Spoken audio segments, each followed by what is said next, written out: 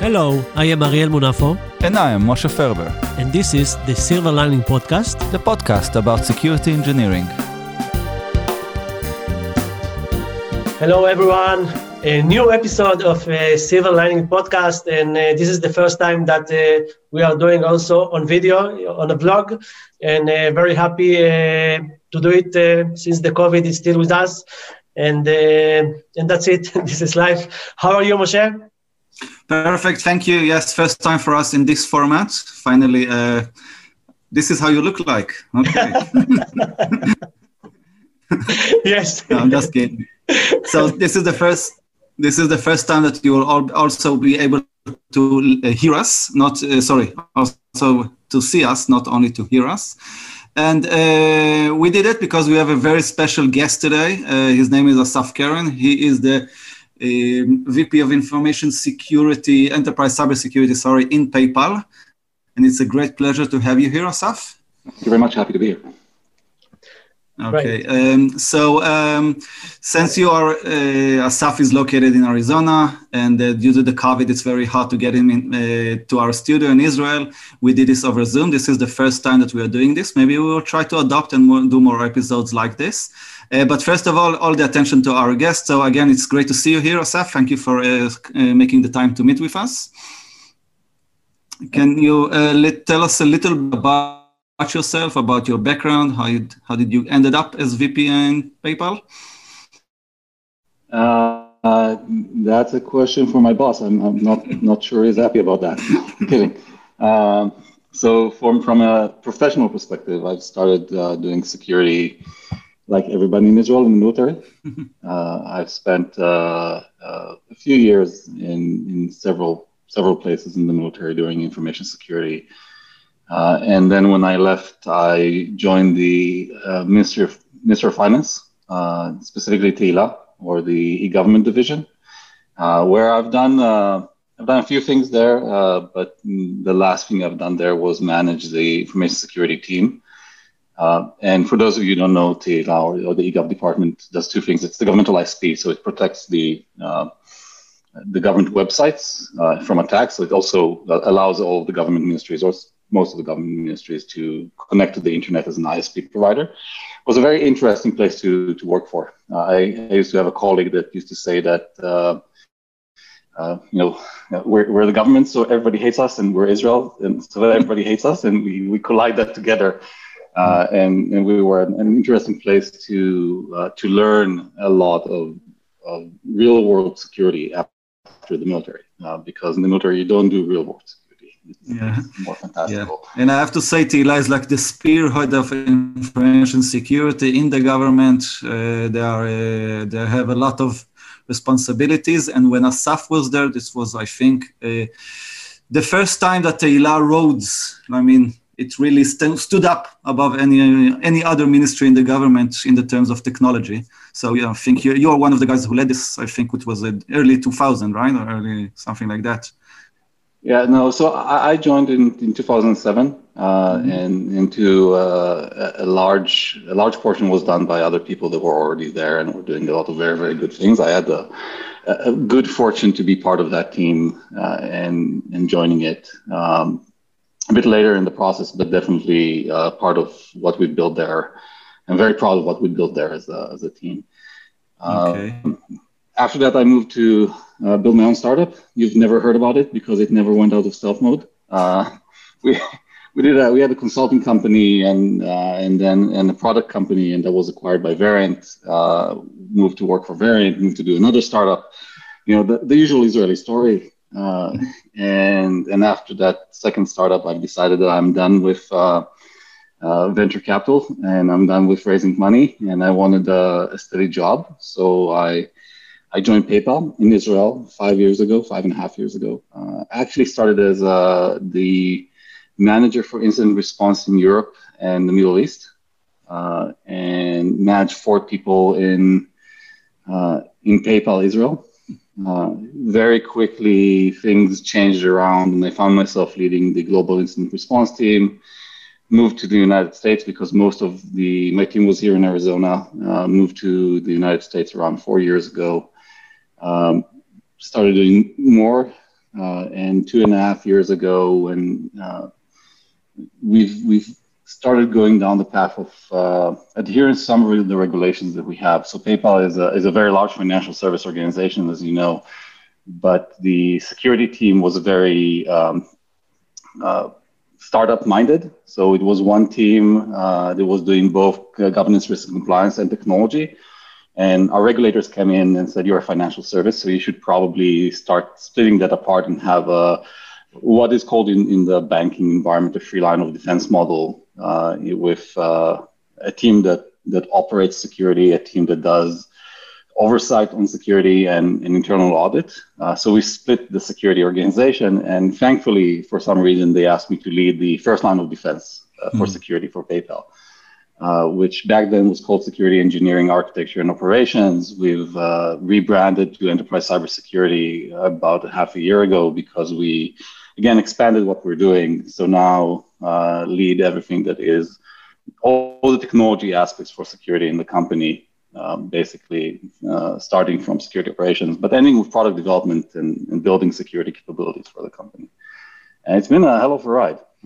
I've been really excited to be here. So, yeah, from Jerusalem through Beersheba, right? PayPal was in Beersheba, and then to Arizona. No, I actually lived in Beersheba for Really? for a couple of years with my wife before she was my wife. I was serving in Tel Aviv in the Kiryah and taking the train every day. But I actually I never worked in Beersheba. My startups were Netanya and Tel Aviv, really. Okay, so currently in PayPal, the first topic that you wanted to touch base about was basically the cloud journey for PayPal. Tell us a little bit about it. I know that PayPal came from mostly on-premise background, and throughout the years there's been a shift to the cloud. I'll be happy if you can share some of this journey. Oh, sure. So if you remember, PayPal is more than 20 years old now, and 20 years ago there was no cloud. Mm-hmm. Or there was, but we didn't call it cloud. We called it data centers. And when we started, we had data centers. So very much PayPal, when in its basic, even after the acquisition of eBay and then the split from eBay, is a data center centric company. It still is, by the way. I'm not saying that we're not. To the point where we used to own data centers. Mm-hmm. So it wasn't just the having our payloads operating out of it. We have a data center here in Phoenix, where I live, and we sold it recently. So we're getting out of the data center owning business. We're still very much a data center centric company, and I think around 5 years ago we said, okay, this cloud thing has merit. We should probably take a look at it. And we started our journey towards the public cloud. Now, this is a good story because I'll cheat and cut to the end. We're now operating some of our payloads or workloads on the cloud. But the journey was pretty long. And if you think about it, we've took it in steps. So we started with our dev environments moving to GCP. And the dev environments are, for a company like PayPal, dev environments are large. It's where you learn a lot of things, and that was one area where there was some immediate benefit that came from it because of the ability to scale. Think about the dev environment that is very, very fluid. Developers need more boxes, they need new technologies, they need new capabilities. And in a data center environment, you need to continuously rack and stack more servers in order to get that kind of service going. And you have more quotas, and moving into a cloud environment really allows you to give the developers the scale that they need, and the responsibilities on them on managing their environments, which is really, really great. At the same time, we also started shifting our edge network into the cloud, and not necessarily agnostic to any cloud provider, but if we had data centers in different places around the world where we ingested traffic into the PayPal backbone, and shifting that into a cloud environment is really, really interesting and important. Now, the way PayPal is structured, we have frontier applications, mid-tier applications, and back-tier applications like everybody else. What we've done for this holiday season is shift our frontier and mid-tier applications into a public cloud data center, and I'm air quoting data center here, that is on par with the rest of our frontier data centers or data environments, and operate that as a peer for everybody else. It was more than 20% of our traffic that went to the public cloud in the holiday season. And that is an amazing thing, an amazing feat for PayPal as a company. Now, that the journey requires a lot of different things to happen because let me talk about me and my organization from a security perspective. One, there is the gap in cloud risk versus on-prem risk that you need to deal with. Let's call the fact that you have shared accountability with a cloud service is really, really interesting because this is my security, this is my data, this is my work, and now I'm going to run it on somebody else's servers, and they have access to the server. So what do I do from a concept perspective? That's from a resiliency perspective. With the outages we've seen with Google and with Amazon recently, that is a shared accountability, not on security. That is a shared accountability on availability, and we're taking those risks as we go and not own our own data center. So that was a mindset shift, and I needed to go and have both an internal conversation with myself on, look, I believe the cloud is more secure and the right way to go for our company, and also have the conversation around me with people and say, look,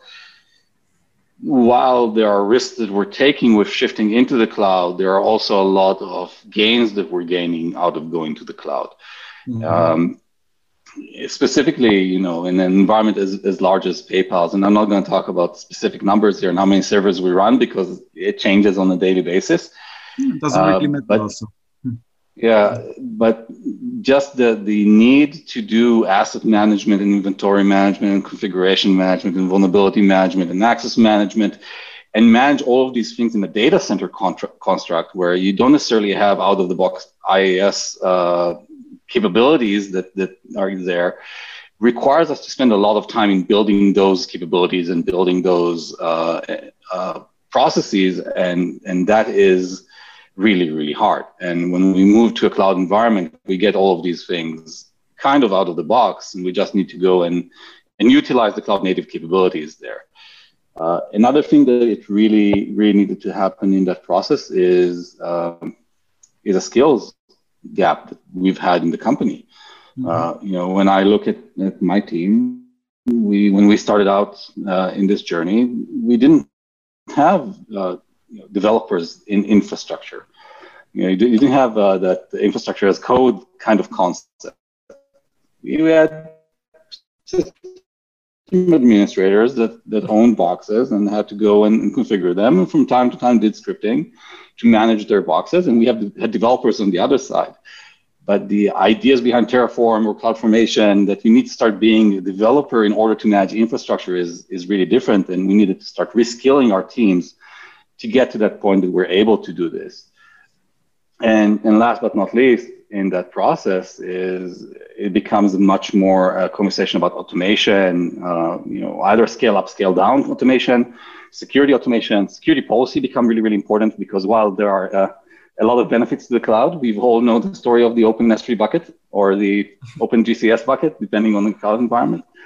And we need to make sure that we're adhering to policy and that we're automating that, because the environment is so fluid that we cannot do these things manually. And that was a journey. To be completely honest, that is still a journey that we're on. What effect did the company that you acquired had on this? I mean, did you pull them in? Did you use what they build in order to improve yourself? I mean, what kind of how did this fit in? So when you think about the companies we acquired, I'll take Venmo, for example. Venmo was born in the cloud. It's cloud native. It doesn't have any on-prem footprint. And other companies that we own were born in the cloud. And some of them weren't born in the cloud, but have done the cloud transformation over the last 5 to 10 years because it's easier to transform smaller companies and shift them into the cloud than it is to transform something like PayPal. And also because PayPal made the decision probably later in the process than these companies. And it creates two things. One, it creates the fact that we have a lot of experience in parts of the team that is needed in PayPal Core. Or, by the way, not just in PayPal Core. We have experiences in Venmo that are needed in Braintree or in Zoom, and you have experiences in Hyperwallet or in Honey that we acquired in fully GCP. That are needed across the board, and we didn't necessarily have that connection. I mean, when you acquire companies, it's really hard to build that breakdown of the silos, and that's one thing that we've really focused on in the last few years, whether via enterprise architecture work that we've done, and by some convergence of organizational teams and bringing organizational teams together.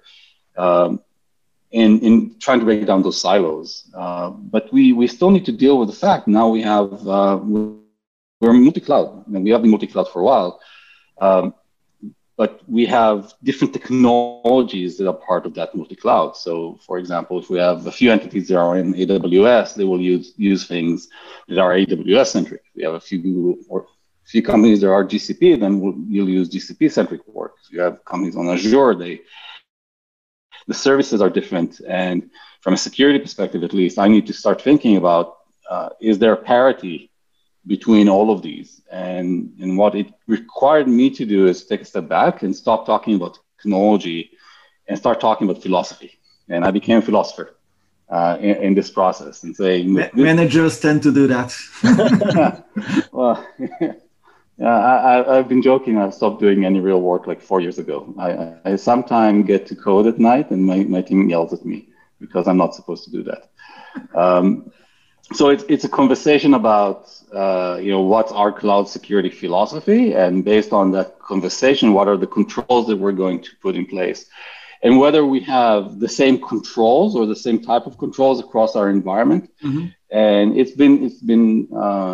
And that's the first step, but the next step is now let's rationalize it. Now let's bring it all back in together so that we have one view. I'm not saying one pane of glass because that is market speak for me, and I don't want to do that. But we have a view on the security posture of all of our different entities, and it's been again a journey, but it's something that I'm hopeful for because I've seen us succeeding in the past. I have it's more a philosophy, but if you could, would you try to migrate all of those different cloud providers into one cloud? Or do you like the fact that you have different options and you can experiment and you can test what is better on each cloud provider?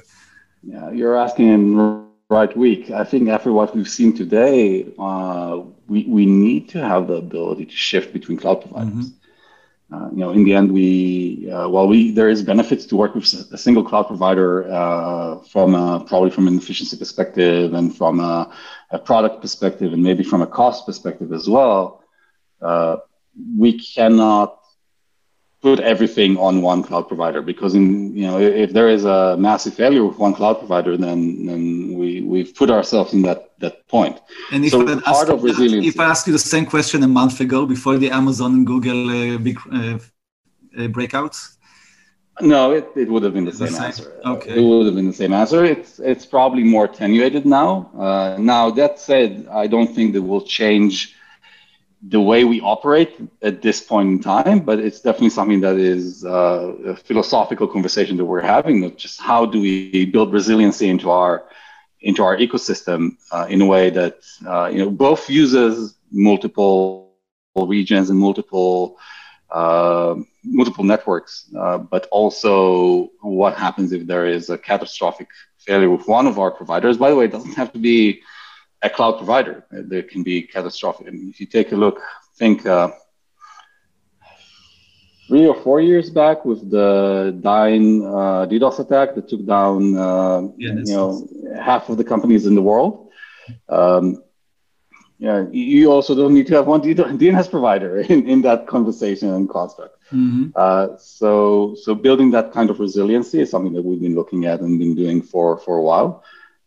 Again, there are multiple different ways to achieve that. Not necessarily saying there will be fully multi-cloud for everything that we do, but definitely looking at multiple cloud providers is something that we've been down the path and continue down the path. I also think that, I talk to a lot of people, and there is always this talk about multi-cloud and how difficult it is to make and to governance all the multi-clouds. But on the other side, the big companies like you can have the manpower and also the skill of the people that can make it. But there are, a lot of other companies that think about it, and it seems too much, and it's something that they need to take in account, how to do it right. And I believe that you now, after all these years, know how to do it well. I think everybody's on a learning journey at this point in time. and even the cloud providers are on a learning journey and continuously improving their services. So I'm sure that we'll be able to do whatever we set to do. And not being cocky just because of the level of resources and the focuses we have. Public cloud is a major initiative for the company, and securing public cloud is a major initiative for me because it's a major initiative for the company. But if you think about it, it's not just the multi-cloud issues that we have. We also have, going back to PayPal Core for a second, we still have on-prem, and there are decisions that we're making today that I will not make if we were pure public cloud, for example, because we need to have parity between our different availability zones. And that parity means that we need to choose technologies that are not necessarily always cloud-centric or native cloud, because everything needs to work the same.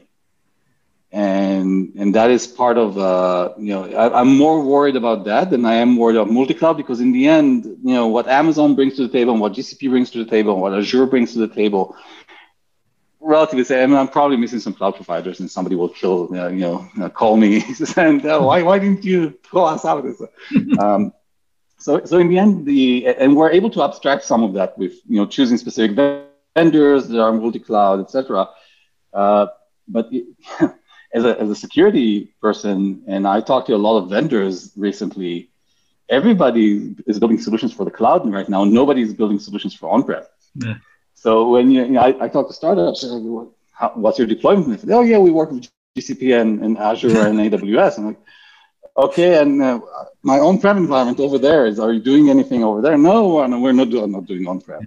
Who's on-prem anymore? I'm like most of my fleet is. It's amazing how the market is shifting and everybody keeps forgetting where they came from. Yeah. The second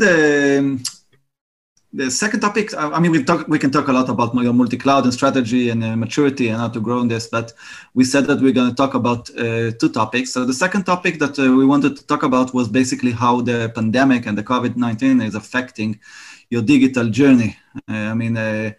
Again, speaking from different angles, from the customer's angle, I guess there is a big bloom, right? Everybody are doing online shopping, so this is a great time for you. But also the employee angle. We have to have employees coming from home and protect them. So happy to hear about your thoughts. Yeah, so we've been looking at the digital payment revolution for personally, I've had a vantage point over the digital payment revolution for the last 5 years, and looking at it. But PayPal probably has been looking at the digital payment revolution 20 years from now when it started it. And part of the good things of being part of this company is there is a lot of history in driving that kind of revolution. The conversation around the competition for e-commerce was not, and digital payments was not other digital payments companies, it was cash.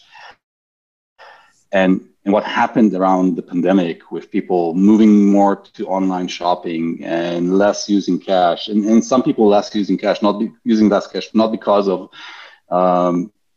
not because of the fact they want to do online, but because of fears around getting COVID-19. And not that I'm saying that's something that they should be fearful of, but just the concepts that have been coming on, like let's not use cash, let's use online payments, let's use like tap to pay and QR codes, which is something. In Israel, everybody changed to credit card who have the NFC chip in it, so you don't have to switch card with people. So yeah. And so QR codes is something that we've again pioneered in the market, and now in the US you don't even need to take out your credit card. You go to the pharmacy, and somebody shows you a QR code, you scan it with the PayPal app, and you pay for that. So you know that there are new concepts on how to pay, and we're in a inflection point for digital payments. And I'm happy to say that for us as PayPal, the products and services that we have never been more relevant. Mm-hmm. And we're seeing it.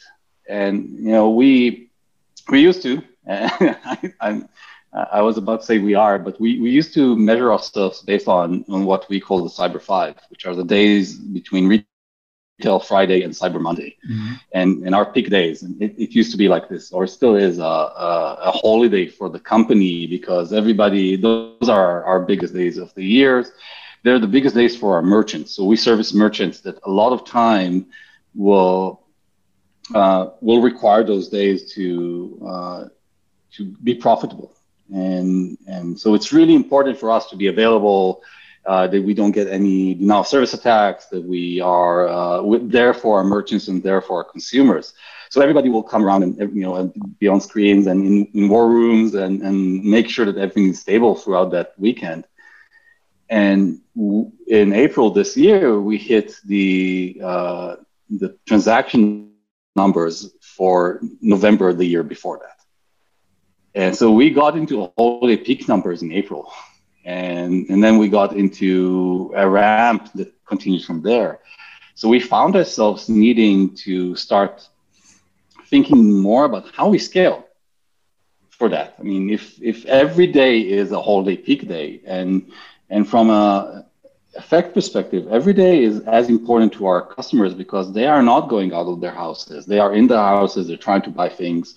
A lot of times they will try to buy basic necessities. Like, remember the toilet paper rush in the beginning of the pandemic. Well, knock on wood, not here anymore. And we want to enable them to do that. Cloud is an intrinsic method as part of that, because the lead times to manage scale for on-prem are big. And if you remember in the beginning of the pandemic, when China was mostly hit, those lead times were longer because customs and because the Chinese factories were shut down, and a lot of the equipment that we buy from China, and that was, I don't know when I'm going to get those servers that I'm going to need to rack and stack in my data center. So, and in that, cloud is something that allows us to scale up in proportionate way to how we've scaled out in the past. And that was very important for us. I think that the pandemic has, for our consumers, just shown how important it is for us to continue being available and to continue growing. And we've seen an immense growth for the company. Now, good news for PayPal, not so good news for humanity. I really want us to go back to meet people. I'd be happy to fly over to Israel, meet my family, and sit in the studio with you for a follow-up. But it is something that helped drive PayPal. Now, I don't think that momentum will stop. I think we went through the digital payment revolution, and it's going to stay there. People that have never paid online are now paying online, and when the pandemic is over, it's not going to stop. So we're not going to continue down that path.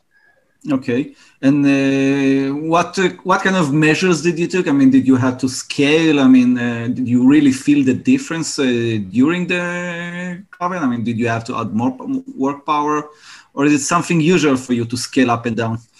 So it's something usual for us to scale up, which is a good story. I think that the biggest thing with the fact that we've managed to take 20-something% of our workloads into the cloud environment is we now can scale down as well. Mm-hmm. So it's because scaling down in the data center environment is really hard. You rack something and it's there, and you can reuse it if you don't use it anymore.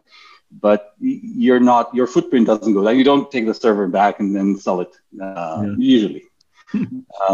So having that cloud environment allows us to scale down, and we it was hairy for a while we were ramping up, but we managed to ramp up. We always have a buffer of availability that's there for these kind of use cases.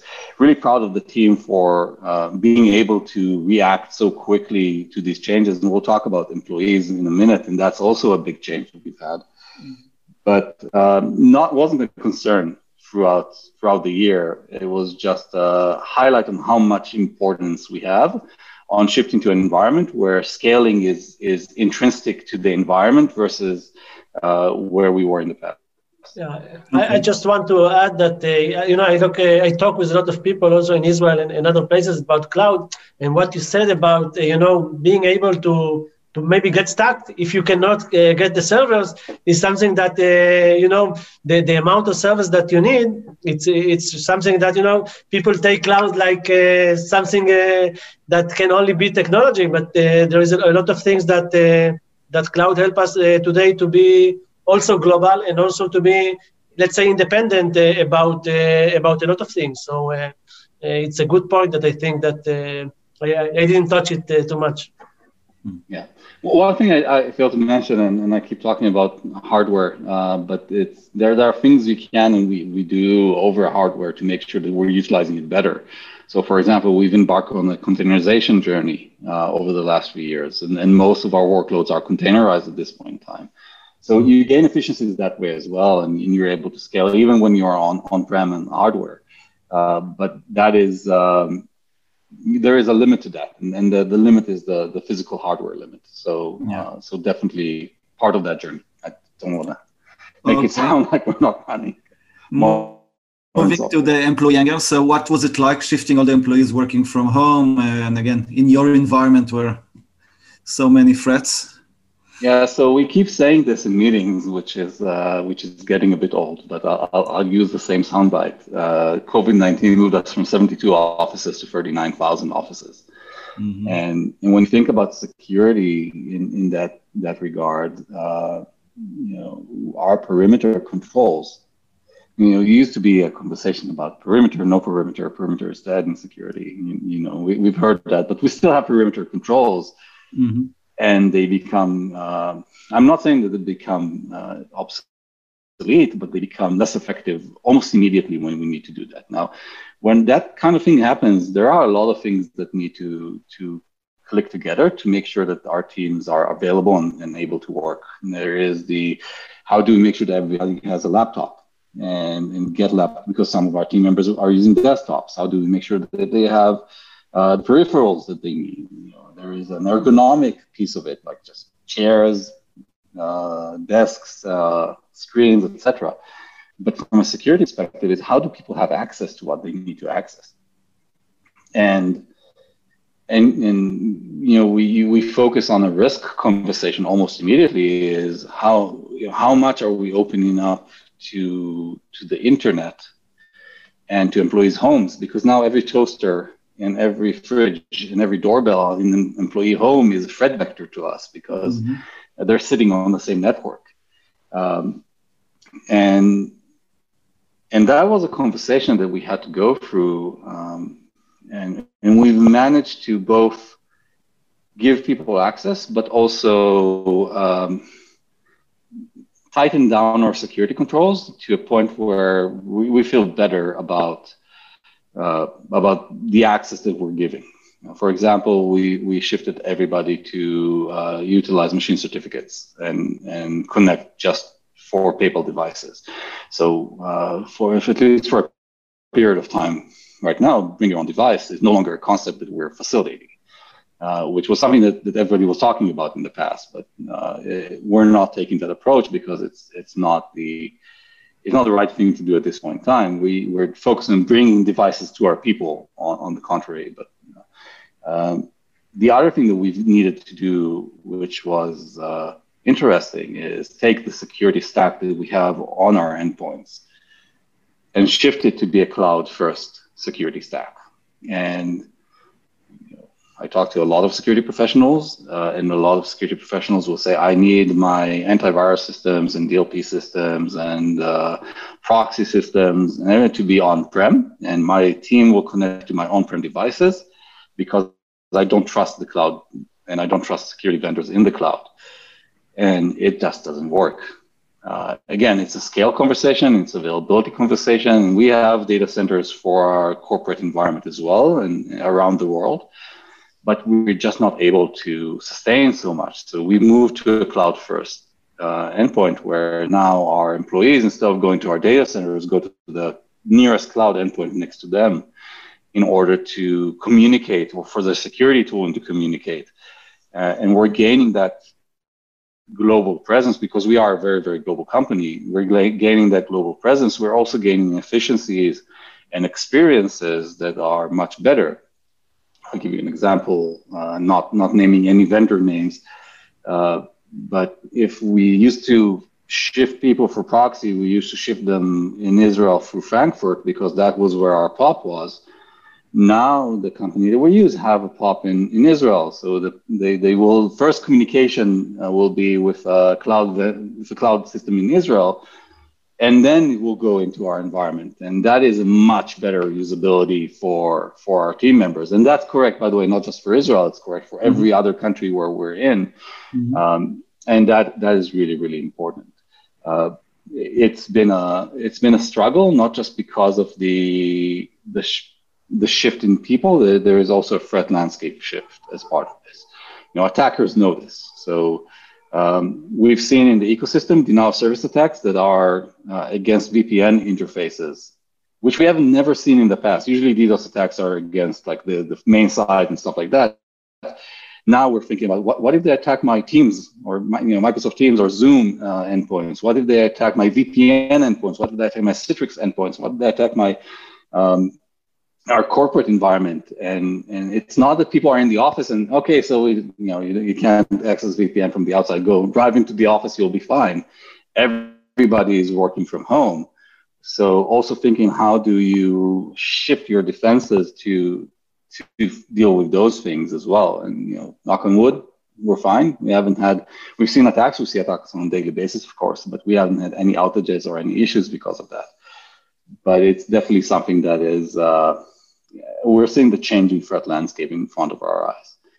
And the amount of, I will say this, I've seen a lot this year has been both hard, with COVID-19 and some of the things that happened in the US from a political perspective, and the murder of George Floyd and some of that focus, and natural disaster. This year has just been bad, but also shown us the best of humanity.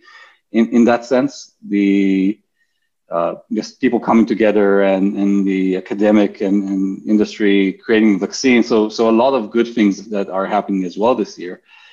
The fact that attackers, our hacker friends, did COVID-19 targeting of hospitals makes me feel really bad. And one would hope that even in this kind, even these people have, or they're criminals, they have a limit. But the fact that there is a rise in ransomware attacks against hospitals where people are getting treated, that just feels bad. But that's a threat landscape that we're dealing with right now. So a lot of shifting around to make sure that we're keeping ourselves available and keeping our customers and merchants' data secure, because that's our promise to them, and it requires a lot of different thinking this year. Okay. Do you think that can you train the employee for being more secure at home, or it will always be backed up with technical measures and zero trust and Citrix servers and VPNs and stuff like this? I mean, I contemplate with myself. I mean, what is the right mixture over here? So I'm gonna come out as a non-standard security person. I actually trust that the employees want to do the right thing.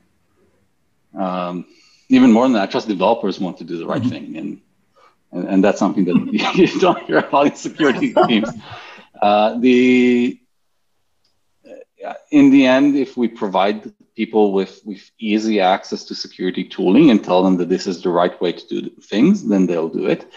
But people want to do their jobs, and they will do their jobs no matter what. So if we make their lives really, really hard, then they'll bypass the tooling that we have and will create more risk, basically to the company and to themselves. The usual example is phishing. The phishing training, don't click the link, don't click any links, but then we send them an email saying, please click this link to approve this. And so we're training people on one hand, and we're not giving them the ability to identify things on the other hand.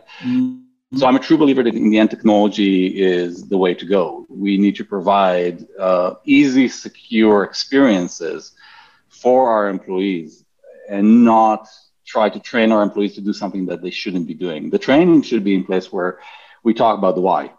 We're doing this, and this is why we're doing it, and this is why it's important. And if you see something, say something, and this is how to do that. But that's like basic ecosystem, like send an email to security and something like that. But the training should be a lot about, look, this is how we operate, and these are the capabilities that we've deployed in order to protect you, and this is why we're doing it. Now, don't get me wrong, I failed in this year, like multiple times, where I'm like, okay, guys, you're good. This is a new tool. We're deployed it now. 10% of you don't have access to the internet anymore because this is really important that we do it now. And we'll tell you why later. And a lot of it is like shifting around for the pandemic and bringing the right tooling in. So it's still a journey for us, but I really believe that people want to do the right thing. So yes on training, but a different type of training what we've seen in the past, and also yes on technology because it has to be backed with technological means. Okay. I have a question which is more related to the first part of the conversation.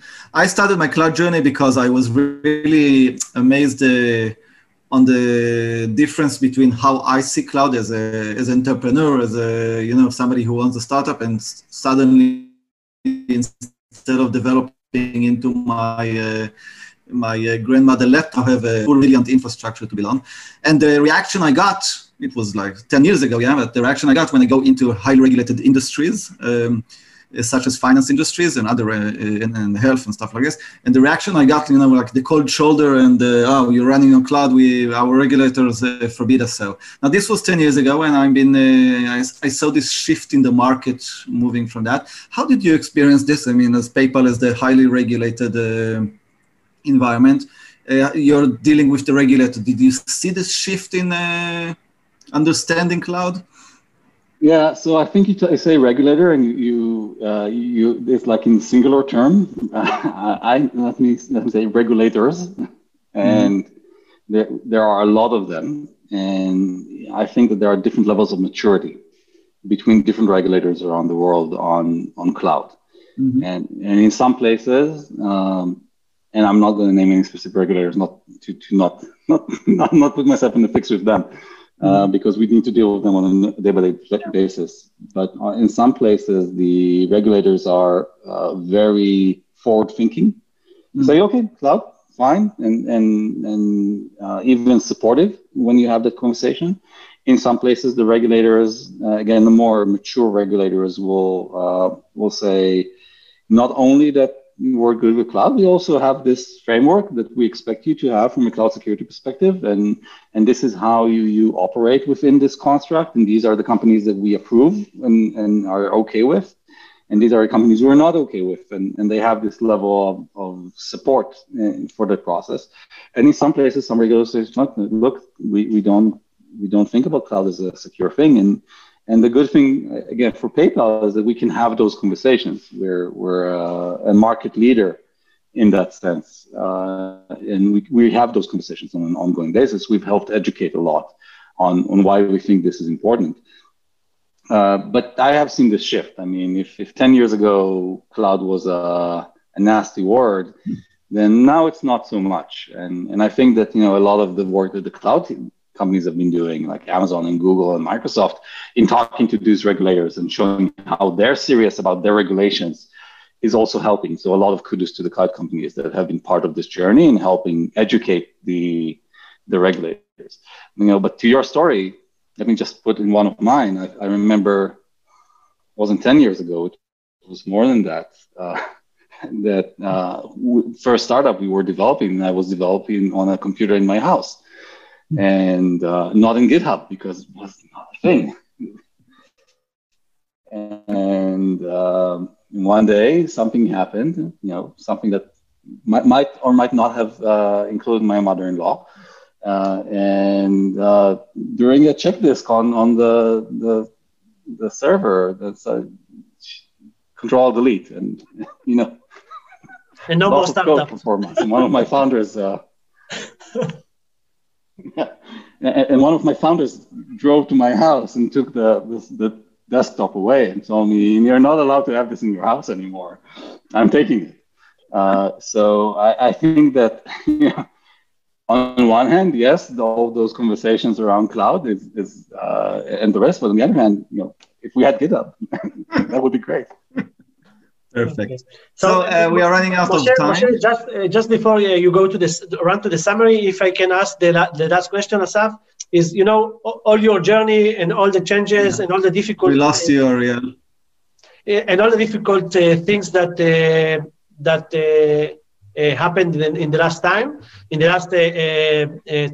What are the challenges that you see right now? In the future, something that you will focus.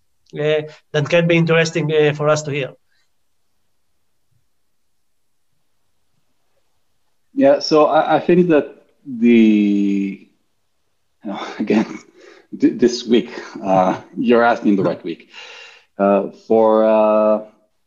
For years, the security industry has been looking for a good example of Swift line chain attacks, and we finally have that with SolarWinds and what's happening with the US government. So I think that will be a big conversation that we as an industry will need to have on what are the risks that we're because patching is really important, and getting uploads or updates from your vendor is really important. But now we have an example where that was malware.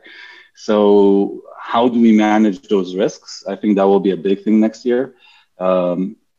For me personally, access is something that I've been focusing on for a while, and maturing access capabilities, and I'm going to continue focusing for a while. In my own area is a lot about how do we mature the organization to be an infrastructure dev organization for security, which is something that we started down that path, but really interesting to see how we can really get the force multiplier out of that versus where we are right now. There's still work to be done there. Perfect. So I think this was a very interesting conversation. I would do another one about your specific cloud challenges, but we'll talk about this later on if we can arrange another one. But it was really interesting. So thank you very much for your time. Ariel, you want to close things up? For me, it was great to talk. This is the first time that we have this blog conversation, and it was great. And I think that, also we learn a lot about, let's say, PayPal journey to the cloud, and yourself also, Asaf. And this is, the kind of story that we are looking for to share with people. So really thank you for your time, and thank you, Aaron, also for his time that allowing us to happen. And thank you to everyone. And until the next time. Perfect. Thank you very much for having me. Thank you. Thank you. Good day.